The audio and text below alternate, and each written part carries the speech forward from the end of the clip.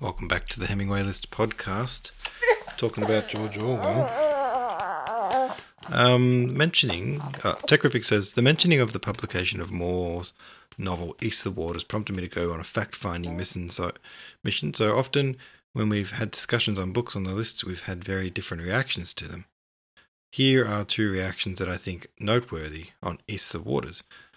George Gissing, a contemporary writer of Moore, wrote, there was some pathos and power in the latter part, but miserable writing, the dialogue often grotesquely phrased. While George Orwell had this to say, far and away the best of the 10 books in the series, describing the novel as Moore's best and comparing it to W. Somerset Maugham's On Human Bondage. Orwell noted certain stylistic flaws, but argued that its fundamental sincerity makes its surface faults almost negligible. Really interesting to see that Orwell valued sincerity of intent above any faults in style. In today's literary criticism, intent is never discussed, but diagnosing flaws is legion. I really don't think I can consider either of those things. I'm very basic. Is it boring writing?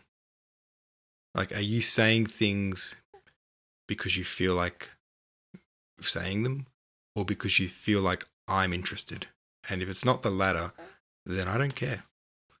I don't care what you have to say. I just don't.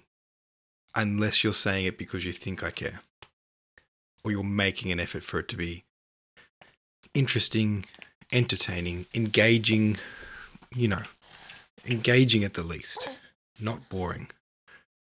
And there's zero effort in this book for that. Like, the author has put no effort whatsoever into writing for an audience. He's writing for himself and no one else. And I don't know.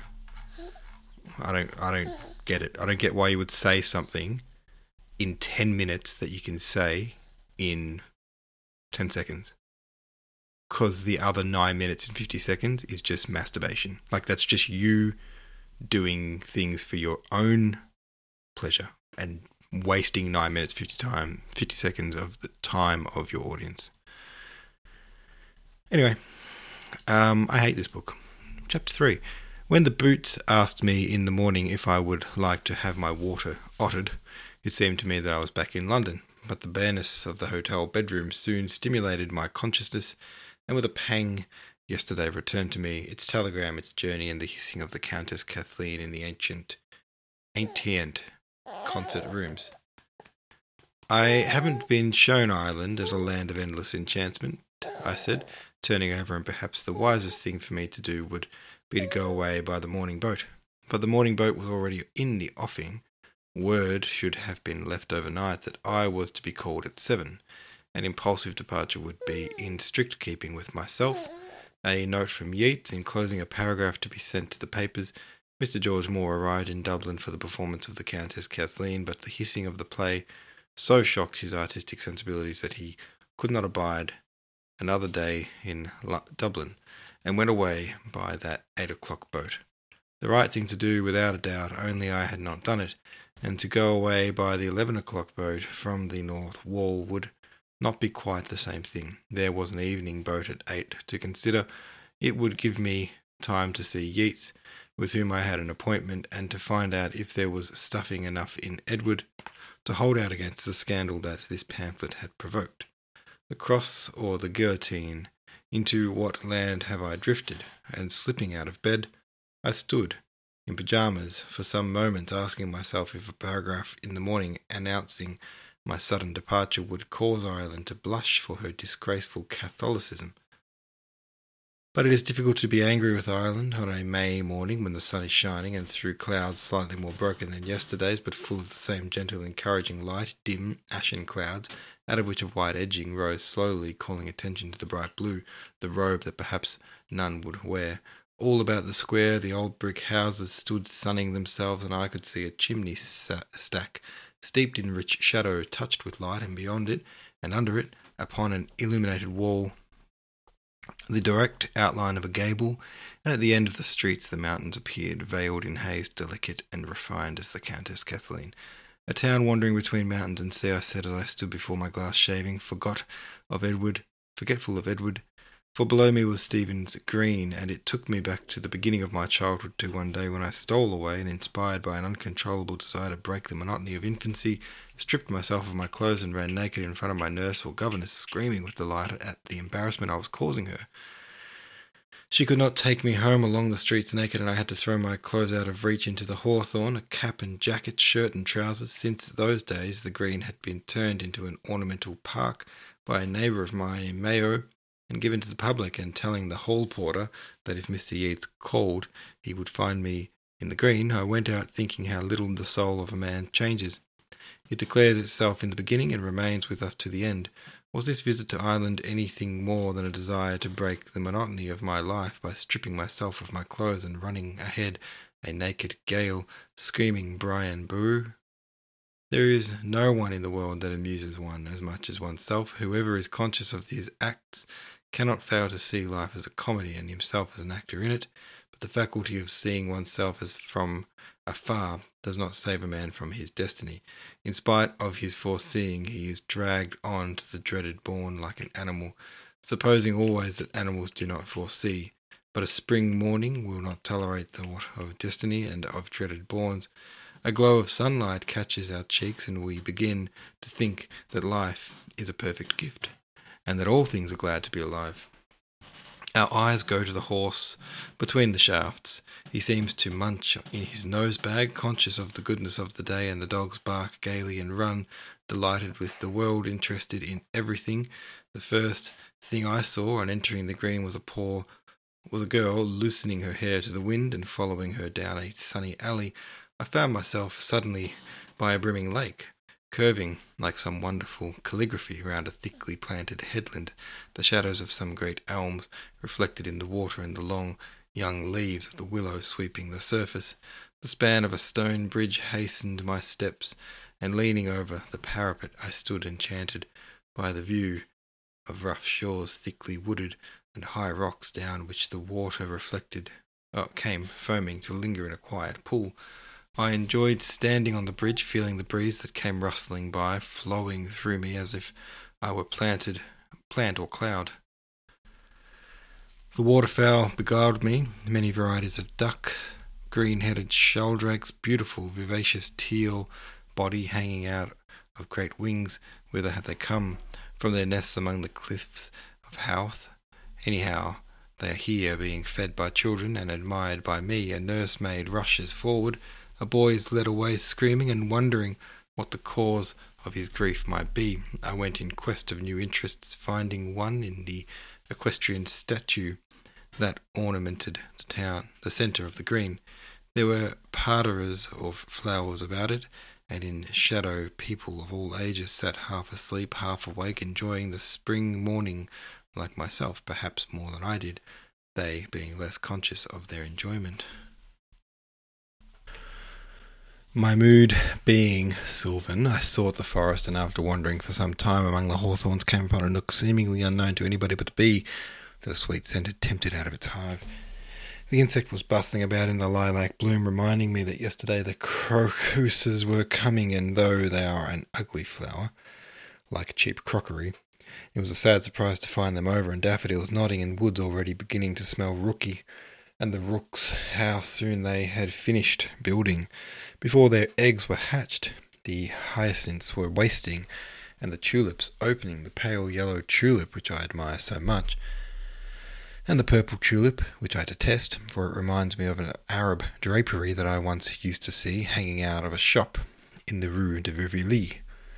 But the red tulip with yellow stripes is as beautiful as a Chinese vase, and it is never so beautiful as when it is growing among a bed of forget-me-nots.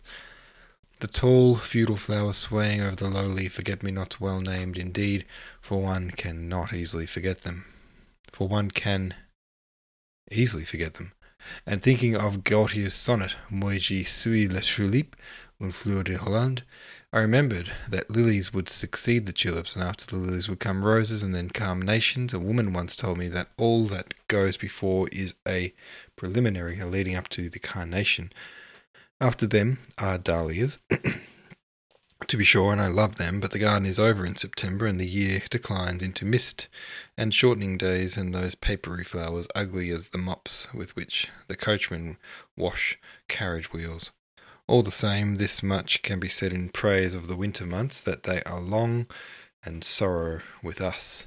But the spring passes by, mocking us, telling us that the flowers return as youthful as last year's, but I wandered on, now enchanted by the going and coming of the sun, one moment implanting a delicious warmth between my shoulder blades, and at the next leaving me cold, forgetful of Yeats, until I saw him in the black cloak striding in a green alley, his gait more than ever like a rook's. But the simile that had once amused me began to weary me for reception, and resolving to banish it from my mind for evermore, I listened to him telling that he had been to the Kildare Street Club without finding Edward. Mr. Martin had gone out earlier than usual that morning, the hall porter had said, and I growled out to Yeats, why couldn't he came to see the tulips in the green instead of bustling off in search of a theologian, listening to nonsense in some frowsy presbytery. The sparrows, Yeats, how full the quarrel they are, and now they have all gone away into that thorn bush. By the water's edge we met a willing duck, pursued by two drakes, a lover and a moralist. In my good nature I intervened, for the lover was being hustled off again and again by mistaking the moralist for the lover. I drove the lover away, and left the moralist, who, feeling that he could not give the duck the explanation expected from him, looked extremely vexed and embarrassed. And this little incident seemed to me full of human nature, and Yeats's thoughts were far above nature that morning, for he refused to listen, even when a boy pinched a nursemaid, and he answered his rude question very prettily with, she would be badly off without one. The springtime, wake up and see it, Yeats, I cried, poking him with this objection, that before he met the Indian who had taught him metaphysics, his wont was to take pleasure in the otter in the stream, the magpie in the hawthorn, and the heron in the marsh, the brown mice in and out of the corn bin, and the ossel that had her nest in the willow under the bank. Your best poems came to you through your eyes, you never felt olfactory. I don't remember any poems about flowers or flowering trees, but is there anything, Yeats, in the world more beautiful than a pink hawthorn in flower, for all the world like one of those purfled waistcoats that men wore in the 16th century? And then, changing the conversation, I told him an article which I should write, entitled The Soul of Edward Martin, if dear Edward should yield to popular outcry and withdraw the Countess Kathleen. But I wouldn't be walking about all the morning. Yeats, let us sit on a bench where the breeze comes, filled with the scent of the gilly flowers. What do you say to coming with me to see one of the old Dublin theatres, a wreck down by the quay? Some say it was a great place once before the Union. The ghost of a theatre down by the quay, I answered. One does not like to speak of a double self, having so often heard young women say they fear they never can be really in love because of a second self which spies upon the first, forcing them to see the comic side, even when a lover pleads. Yet if I am to give a full account of my visit to Dublin, it seems necessary that I should speak of my self-consciousness, a quality which I share with every human being, but as no two human beings are alike in anything, perhaps my self-consciousness may be different from another's. The reader will be able to judge if this be so when he reads how mine has been a good friend to me all my life, helping me to while away the tediousness of walks taken for health's sake, covering my face with smiles as I go along the streets. Many have wondered, and never before have I told the secret of my smiling face. In my walks, comedy after comedy rises up in my mind, or should I say scene after scene, for there are empty interspaces between the scenes in which I play parts that would have suited Charles Matthews excellently well. The dialogue flows along sparkling like a May morning, quite different from any dialogue that I should be likely to find in hand, for in my novels I can write only tragedy, and in life play nothing but light comedy, and the one explanation that occurs to me of this dual personality is that I write according to my soul, and act according to my appearance. The reader will kindly look into his mind, and when the point has been considered he will be in a mood to take up my book again, and to read my story with profit to himself. All right. Well, I accept your offer of doing that. And on that note, I will see you tomorrow. Thanks for listening.